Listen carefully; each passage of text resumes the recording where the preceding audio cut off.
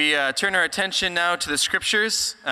In the season of Lent, we're reading a number of psalms that are centered around confession, repentance, turning to God, acknowledging our sin to God. This morning we're reading from Psalm 32.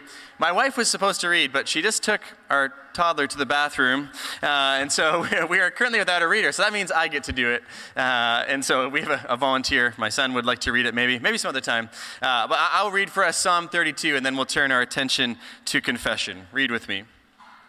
Blessed is the one whose transgression is forgiven, whose sin is covered. Blessed is the man against whom the Lord counts no iniquity, and in whose spirit there is no deceit. For when I kept silent, my bones wasted away through my groaning all day long. For day and night your hand was heavy upon me. My strength was dried up as by the heat of summer. Selah.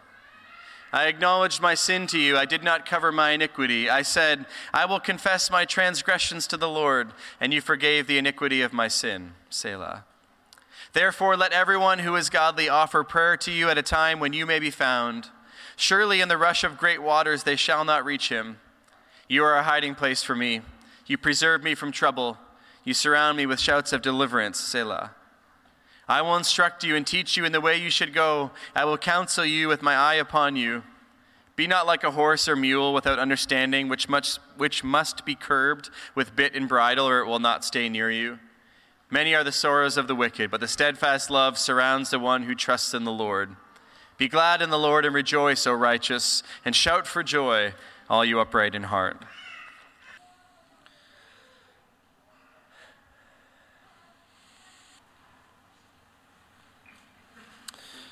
We are in a series in 1 Samuel.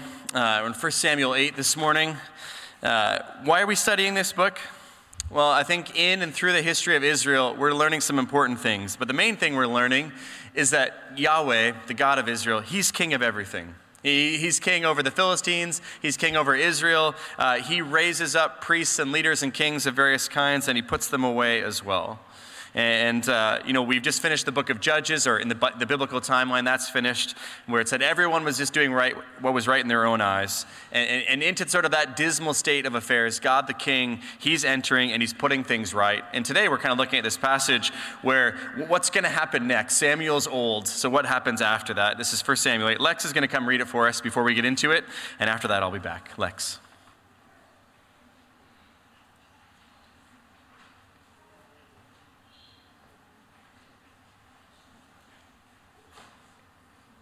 When Samuel became old, he made his sons judges over Israel. The name of his firstborn son was Joel. The name of his second son, Abijah. They were judges in Beersheba. Yet his sons did not walk in his ways, but turned aside after gain. They took bribes and perverted justice. Then, as the elders of Israel gathered together and came to Samuel at Ramah, and said to him, Behold, you are old, and your sons do not walk in your ways. Now, appoint for us a king to judge us like the nations. But the thing that displeased Samuel was that they said, Give us a king to judge us. And Samuel prayed to the Lord, and the Lord said to Samuel, Obey the voice of the people in what they say to you, for they have not rejected you, but they have rejected me from being king over them. According to all the deeds that they have done, from the day I brought them out of the land of Egypt till this day, forsaking me and serving other gods, they are also doing to you. Now then, obey their voice. Only you shall solemnly warn them and show them the ways of the king who shall reign over them. So Samuel told the words of the Lord to the people who were asking for a king from him. He said, These will be the ways of the king whom will reign over you. He will take your sons and appoint them to his chariots and be his horsemen and to run before his chariots. He will appoint for himself commanders of thousands and commanders of 50s, and some to plow his ground and some to reap his harvest, and to make his implements of war and his equipment and of his chariots. He will take your daughters to be perfumers and cooks and bakers. He will take the best of your fields and olives and orchards and give them to his servants. He will take a tenth of your grain and your vineyards and give it to his officers and to his servants. He will take your male servants and female servants and give them to your young men and your donkeys, and he will put them to his work. He will take a tenth of your flocks, and you shall be his slaves. And in the day that you will cry out because of your king, whom you have chosen for yourselves, the Lord will not answer you in that day. But the people refused to obey Samuel and said, "No, but there shall be a king over us, that we may be like the other nations, that our king may judge us and go out before us and fight our battles." And when Samuel had heard the words of the people, he repeated them to the ears of the Lord. And the Lord said to Samuel, "Obey their voice and make them a king." Samuel then said to the men of Israel, "Go every man to his city."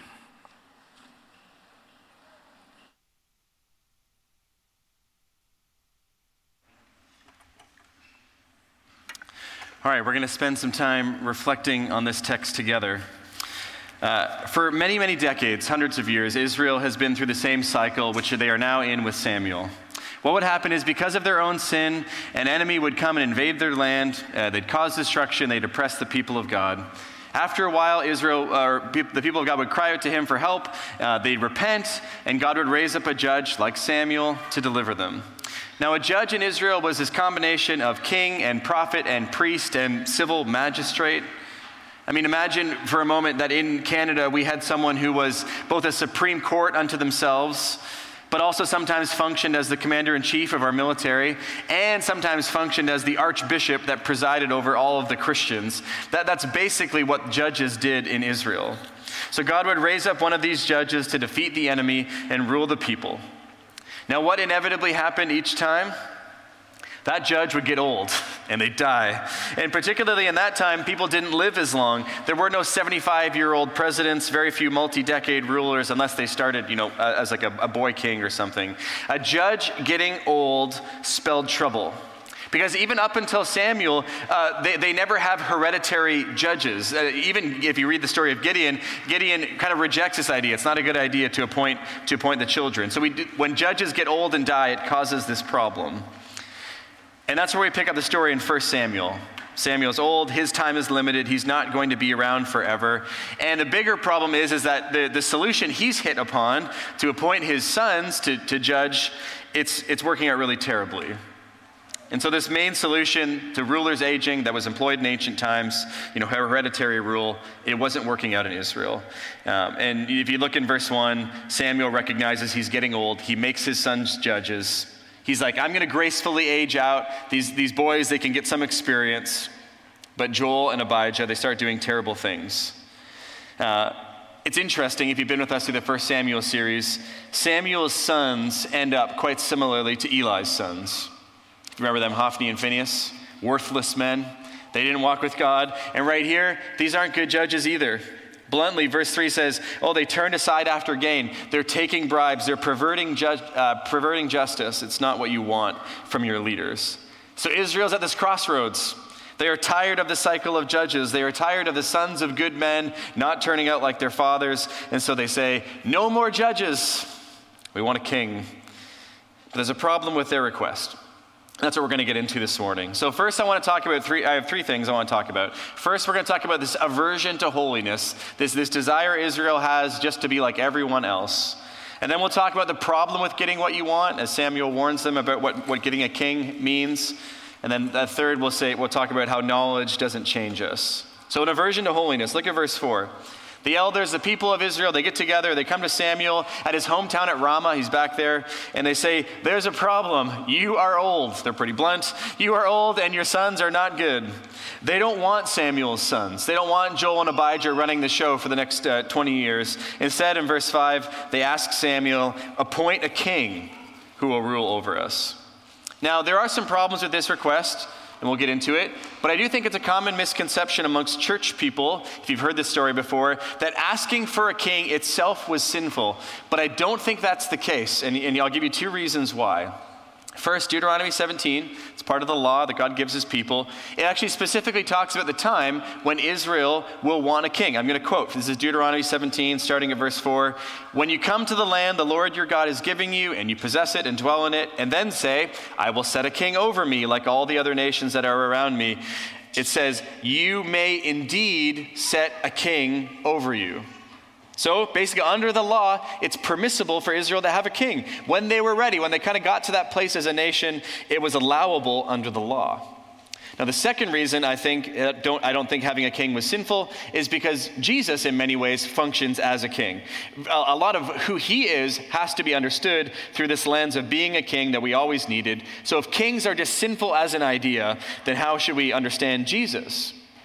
So I think, based on these 2 reasons, the request for a king, it's permissible.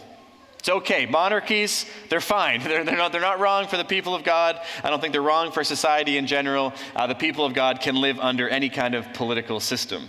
So what's the problem then, maybe you're asking? If the king is not inherently a problem, what's the problem with the way they're asking? Well, the problem is this. The problem is what they want when they want a king. What they want when they want a king. Look at verse 5. They tell Samuel they want a king to judge them, just like all the other nations. If you skip down to verse 19, this is repeated and expanded. Samuel gives them all these reasons that having a king will be terrible. And they say, oh no, we want a king over us so we can be like other nations, so the king can judge us and go out before us and fight our battles. And maybe most damningly in verse 7, as the Lord speaks to Samuel, he says, look, their request for a king, it isn't so much a rejection of you, Samuel, though it frankly is a bit of a rejection. It's most importantly, most centrally, a rejection of God himself as king, as ruler, as judge. So that tells us something very important and something very interesting. An idea, like a king, an idea can be reasonable, rational, and permissible and still be godless. Things can be permissible and not helpful. Now, how can you tell? That's the important question, right? How can you tell if something is permissible but not helpful? You can understand if an idea is godless in this way. You have to unearth why you want it. You have to get underneath it and figure out why you want what you want. So let's apply that here. What does Israel want when they want a king? One thing is repeated twice. They want to be like all the other nations. They want to be like all the other nations. They don't want to be them. They don't want to be Israeli, Jewish, Hebrew. They want to be like everyone else. Or to state it negatively, they have an aversion to holiness. They don't want to be holy. Now, holiness may sound like a strange word choice for what we're talking about, because for many people, holiness means serenity or purity or something like that. That's kind of related to the meaning of the word. The most simple and straightforward meaning is holiness means to be set apart, to be different, to be other. When we read that God is holy, what we mean, at least in part, is he is not us. He is something else entirely. His ways are not our ways. His thoughts are not our thoughts. He is different. So when God comes to Israel and says, be holy as I am holy, part of what he means is Israel's differentness is patterned after his differentness. They're to be set apart from other nations in the same way that God is set apart from all of humanity, from all of us. In effect, God has told Israel over and over through the law, don't be like other nations. Don't live like them. Don't think like them. Don't act like them. You are to be different the way I am different. You're to be unique the way I am unique. And now Israel comes along and says to Samuel, in effect, hey Samuel, don't you know that this is the late Iron Age?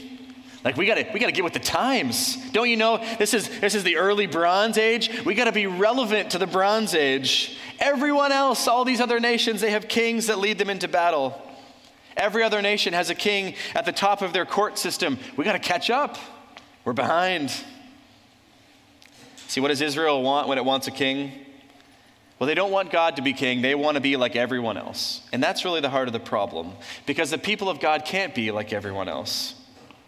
Now, at points in human history, the culture has closely resembled the church. And that usually is because the vast majority of a population is Christian. And so basically, the culture ends up with essentially the same values as the church. And when this occurs, it's pretty easy to assume that Christians don't have to be different than the world around them. After all, people go to church and people who don't go to church, they kind of seem the same. Maybe 100 years ago in Canada, 75 years ago in Canada, this was sort of the situation. Was there that much difference between those inside and outside the church? But then there come points in history, which we are increasingly heading into, where the church and the culture diverge in more dramatic and drastic ways. If we aren't there already, we are quickly headed there. There is an increasingly wide chasm between the average Canadian and the average Canadian Christian. And it's not just sort of theological choices, though of course that's where it begins, whether or not you believe in Jesus and follow him, but it just plays itself out in all these areas, how you think about money and sexuality and politics and free time and children and on and on. For instance, a recent report said that Canadians on average give 0.49% of their income to charity. 0.5% of their income to charity, your average Canadian. Okay? The traditional Christian view has been to give somewhere around 10% to charity. I bet 40 years ago, I couldn't find the data on it, I did some digging, but I couldn't find it. I bet those numbers were closer together, where the average church person and the average, non-church, secular person gave similar amounts, but no longer. In fact, depending on which tax software you use at tax time, if you give more than 5% of your money to charity, the software will warn you you're at risk of an audit because you're not normal. That's not what normal people do. You better be careful, or the CRA or whoever, they're going to come after you and make you prove you've given this much money away. See, increasingly, if you're a Christian that takes the scriptures seriously, the cultural gap between you and your neighbors, it's growing, it's not shrinking. Or to put it a different way, if you're a Christian, you're getting weirder all the time. You're becoming more alien, more like, oh, that's like different. That person, I don't understand what's happening over there. Now, what happens next is we don't like that feeling, many of us. Maybe some of you like feeling very different, but we don't like feeling alien. We don't want to be different. And so we try to find, maybe there's a way I can be a little more like everyone else. So here's kind of the tricky part as we put some of these pieces together. You have to figure out what you want when you want something. You have to figure out the reasons you want to be like everyone else, because in some cases that may be fine.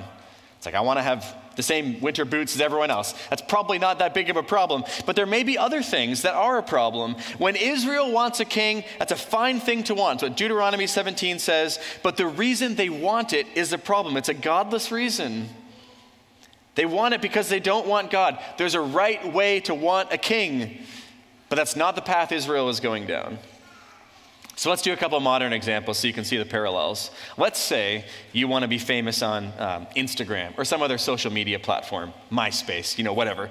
And if you are I'm a little older than some of you. If you are a Christian, you have to get underneath that desire and try to ask yourself, well, what do you actually want when you want to be famous on social media? Is it a job? Is it a way to pay expenses, get yourself through university or whatever?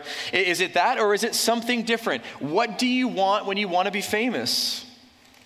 See, the people of God, we have to walk this fine line. It requires actually quite a bit of wisdom and self-knowledge.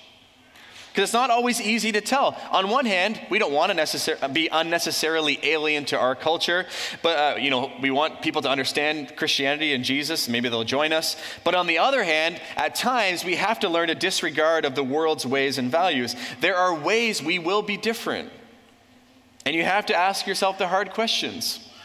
For instance, what do you really want when you want to retire young?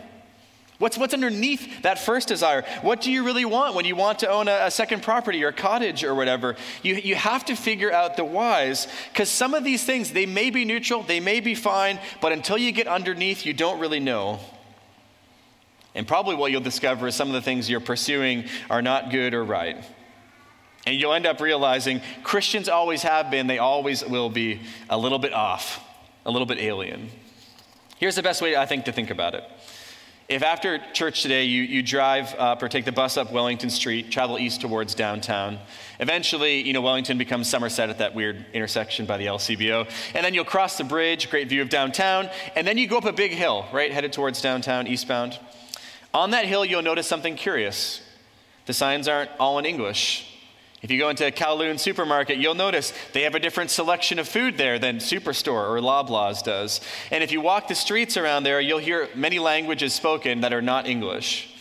It's because that part of our city is the original Chinatown. Now, it's more like Asia Town now, but names tend to stick.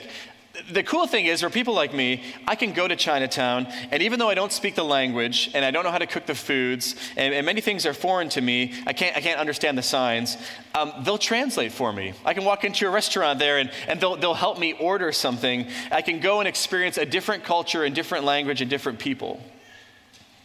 I think the people of God are intended to be a little bit like Chinatown, that when outsiders come into our neighborhood, they understand things are different here. The language they're speaking, not always the same. The culture, the traditions, the values, those definitely aren't the same. But even though it's different, outsiders can come from other neighborhoods, other parts of the city, and they're welcome, and they're accommodated, and we translate for them, and we welcome them to experience the culture of God for themselves.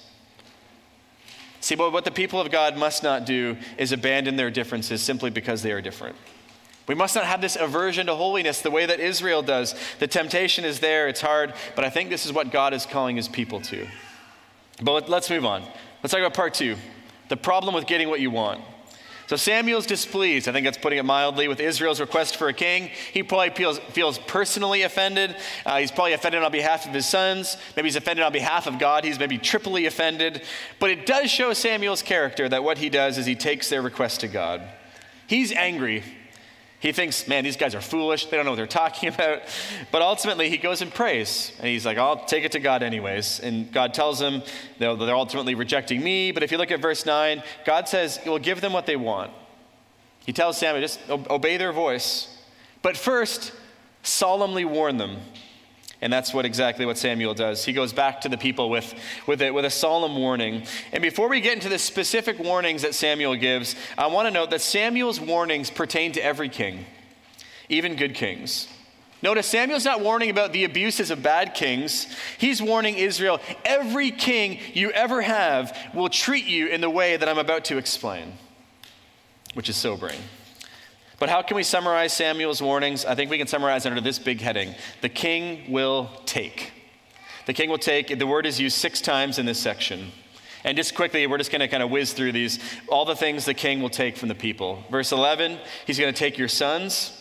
He said the sons will be taken, some of them to serve in the army. They're going to drive the chariots. They're going to ride the horses. They're going to run alongside the chariots. Some will become commanders, of 50s or thousands. Other sons, though, they won't be in the army, but they will farm the king's land. They'll plow the king's ground and reap the king's harvest. Others will become, blacksmiths, craftsmen of various sorts. They'll make weapons and equipment. Samuel warns people, the king, he's going to take your sons. Verse 13, the king is going to take their daughters. The women don't serve in the army in those days, but will serve in more domestic duties, perfumers, cooks, and bakers. Samuel tells the people, you want a king? Okay, the little boys, the little girls who live in your house, who might at this point determine their own future, they're going to be conscripted by the king. They're not going to have a choice. The king will come to your house and say, I need this person to serve, in my service. Third, in verse 14, the king's going to take the best fields and vineyards and olive orchards for himself and for his servants. See, if you read about the division of the land when Israel first comes into Canaan, there wasn't land set aside for the monarch. There wasn't like a portion of property allocated for a king. So the king's land, Samuel is saying, there's no unused stock it's going to come from. It's going to be forcibly taken here and there by the king for his own use. Now, did you know that 89% of Canada is crown land? Not owned necessarily by the people of Canada, but, through a corporation in the name of the King of England. From all we can tell, the king of Israel owned far less than that. But we do see examples in the book of Kings, Ahab amongst others, where the king takes things from people, land and vineyards. Fourth, verse 15, Samuel warns the king it will take 1/10 of the grain in the vineyard harvest.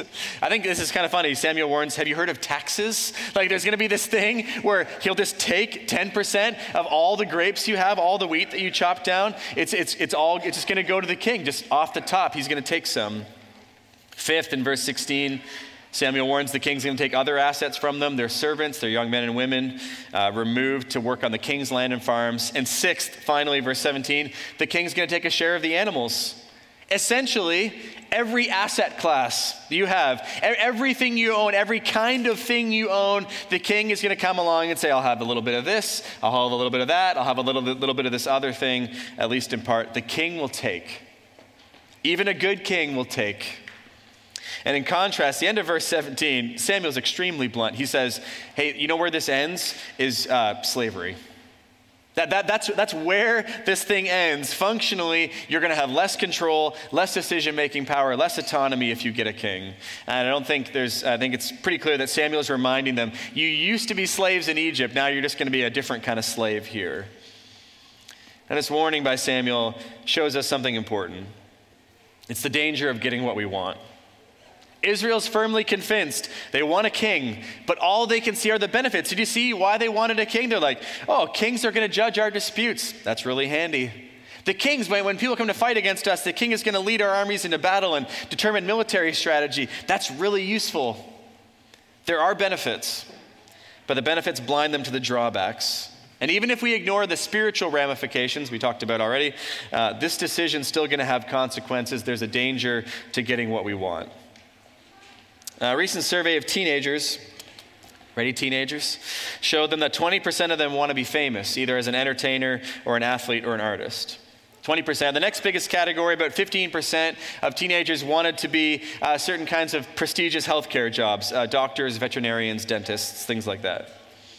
I think it's worth asking the question, especially if you're in that stage of life, if you're a teenager or in college or university, and thinking about who you want to be or what you want to do. First, you have to ask the question from our first section. Well, what do you want when you want to be famous or to be a doctor? That's the first question. But the second question is very important too. Is there a downside to getting what you want? And specifically, is there a spiritual downside to getting what you want? Often when we think about these careers I've mentioned, we think, oh, great money, great prestige, great whatever. But what about the hours? What about the temptations? What does a life performing do to a person? Now, I'm not trying to stop any of you from being a doctor or being a singer or whatever. I just want you to be a doctor who's carefully thought about the downside. To use the language of this text, what will being a doctor take from you? Or let's say you make it as a professional athlete. What will being a professional athlete, what will that take from your life? It's not always just our careers, though. This past week, our small group was talking about how sometimes when God helps us, it doesn't always feel like help at the time. And I shared with our small group that how I really wanted to go to Queen's for university. And I've told you some of this story before. It didn't work out because apparently you have to be really smart to go to Queen's, or I didn't speak Gaelic. They had some reason they rejected me. I'm not really sure. But I was profoundly disappointed when I didn't get in. And I really feel like, God, you are not helping me out here. I wanted to go there. I didn't go there. I went to the University of Guelph. But my years at Guelph were hugely influential for who I became. God used it for incredible amounts of good. And see, I think a lot of us consider, well, here's the upside of my prayers and my requests to God.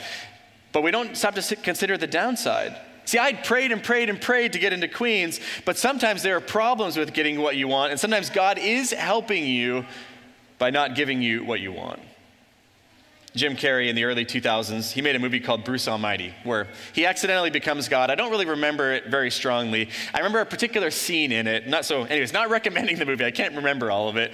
But one scene that sticks out in my mind is all the prayer requests are arriving as emails to him. It was the early 2000s, after all. And requests are coming in for this and for that. But there are millions of prayer requests about winning the lottery.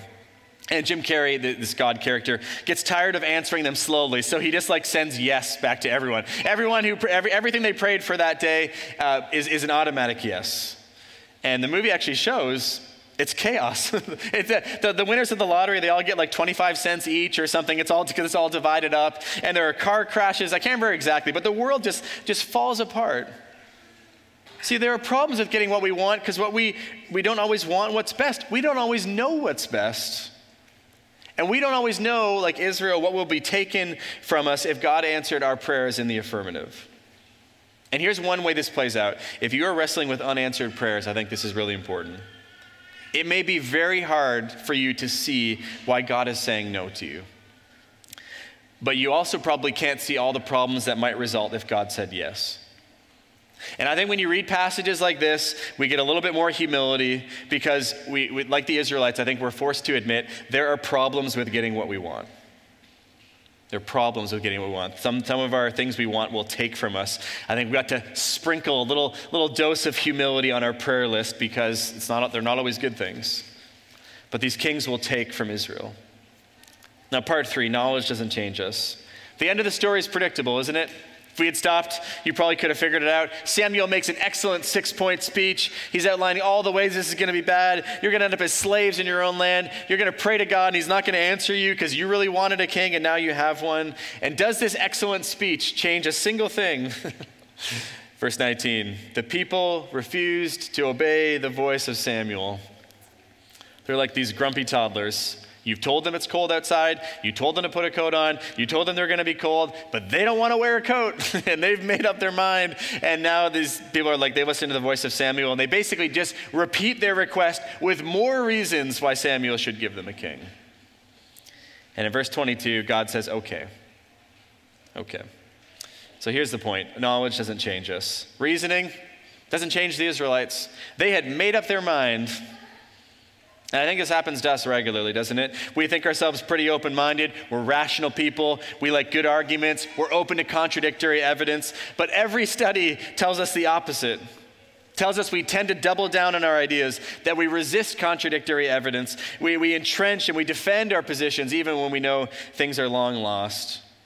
See, what Israel will learn in the days to come is exactly what Samuel prophesied, that even the good kings, Solomon and David and whoever, they will take. And the bad kings will be disastrous for the land. Israel will learn in the years to come from experience what they refuse to learn now from good counsel. Now, one final question is this. Why did God say yes? You ever read this story and that bothered you, rattled around your mind? Why did God agree? Why didn't God just say, nope, we're not doing it that way. It's not going to end well. Well, in the near future, I think we can say that great kings like David and Solomon would never have ruled. They'd never been kings without this story taking place. David, Solomon, Hezekiah, Josiah, others, they will play very important roles in the life of God's people. But I don't think that's the main reason God says yes. I think the main reason God says yes is because he knows that in the grand sweep of history, the table's being set for Jesus. Israel has learned through the book of Judges and this first 7 chapters of 1 Samuel, Israel has learned they can't function without a king. They need a king. But now they are about to learn a different lesson, that they can't function with a king. They couldn't live without one. They can't live with one. They will learn the insufficiency of political solutions to spiritual problems. And we're in a political town, but listen, politics isn't our main problem. This is not our main problem. The human kings, what they're going to do is they're going to whet Israel's appetite for a true king who won't oppress them, who won't take from them, who won't steal from them, but who will love them and seek their best. And I think in a similar way for us, every time God lets us go our own way and we're harmed by it, every time God says yes to us, even if he knows it isn't the best, I think that's part of whetting our appetite for a king, for a savior who will save us from ourselves. Look, political systems, they come and go. Kings, prime ministers, they rise and fall. What we need is salvation. We need a new heart and a new mind and a new spirit that will help us choose the good. Imagine for a moment, imagine you could be a person who loved the right things, who asked for the right things, who listened to wise counsel when it was given.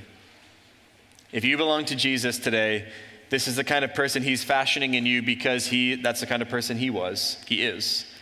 He loved rightly, he prayed rightly, he lived wisely, and he is working by his Spirit in us so that his people reflect him.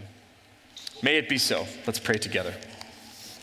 Lord, we thank you for sort of strange stories like this one where you are giving the people what they want, even if it's not the best for them. And so as we reflect on our own lives, our own cultural moment, please help us to live wisely. Please help us to discern the reasons why we do things, why we want things, what the downsides of things might be. Please lead us and guide us. Help us to walk in your ways and in your paths. Please keep us from temptation and evil. Friends, in Christ's name we pray these things. Amen.